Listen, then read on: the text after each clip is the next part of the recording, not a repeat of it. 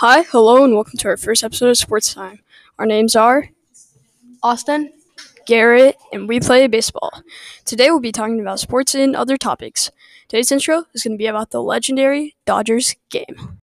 In the top of the first inning of the Dodgers vs. Cardinals game, Walker Buehler struck out Dylan Carlson on a high fastball. Then Paul Goldschmidt came up to the plate and got 2 strikes and 3 balls. Then Walker Buehler threw a fastball right down the middle, and Paul Goldschmidt smashed the ball over the wall in center field. In the bottom of the first batter for the Dodgers, Mookie Betts, hits a fly to the right foul line. That was fair, but close. It turned into a leadoff double. Justin Turner hits an RBI single right down the first baseline. Bellinger hits a 2-run single towards right field.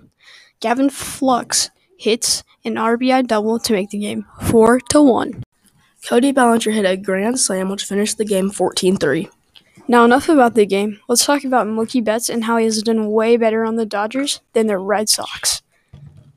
Mookie Betts has batted .238 with the Red Sox last year, and Mookie has batted .264 in only 50 games this season.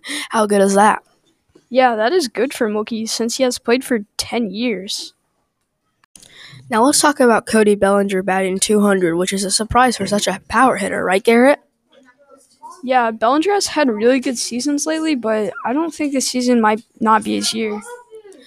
Cardinals are now third place in their division. Remember how the Reds were topping the NL Central, but now they're in fourth. Speaking of the Reds, the Cardinals versus the Reds on June 5th. The Reds won 4-2. Do you think the Cardinals have what it takes to take back the division? I don't know, Austin. I think we'll just have to wait and see. Jesse Winker might be able to win the NL MVP. He is batting .348 with 13 home runs. Yeah, but I think Vlad Guerrero Jr. could do it too. I agree.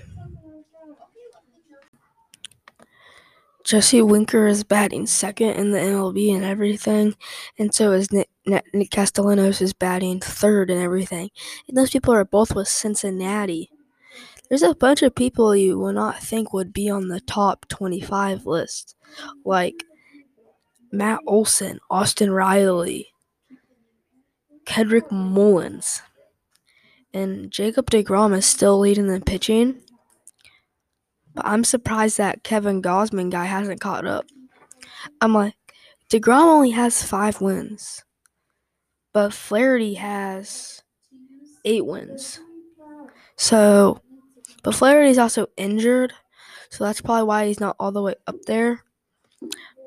And then the Cardinals have had a bunch of injuries lately. Hye-Yu Kim. Oh yeah, the Cardinals played a game against the Cleveland Indians, and Carlos Martinez allowed 5 runs and struck out 7 in 4 innings. That is crazy.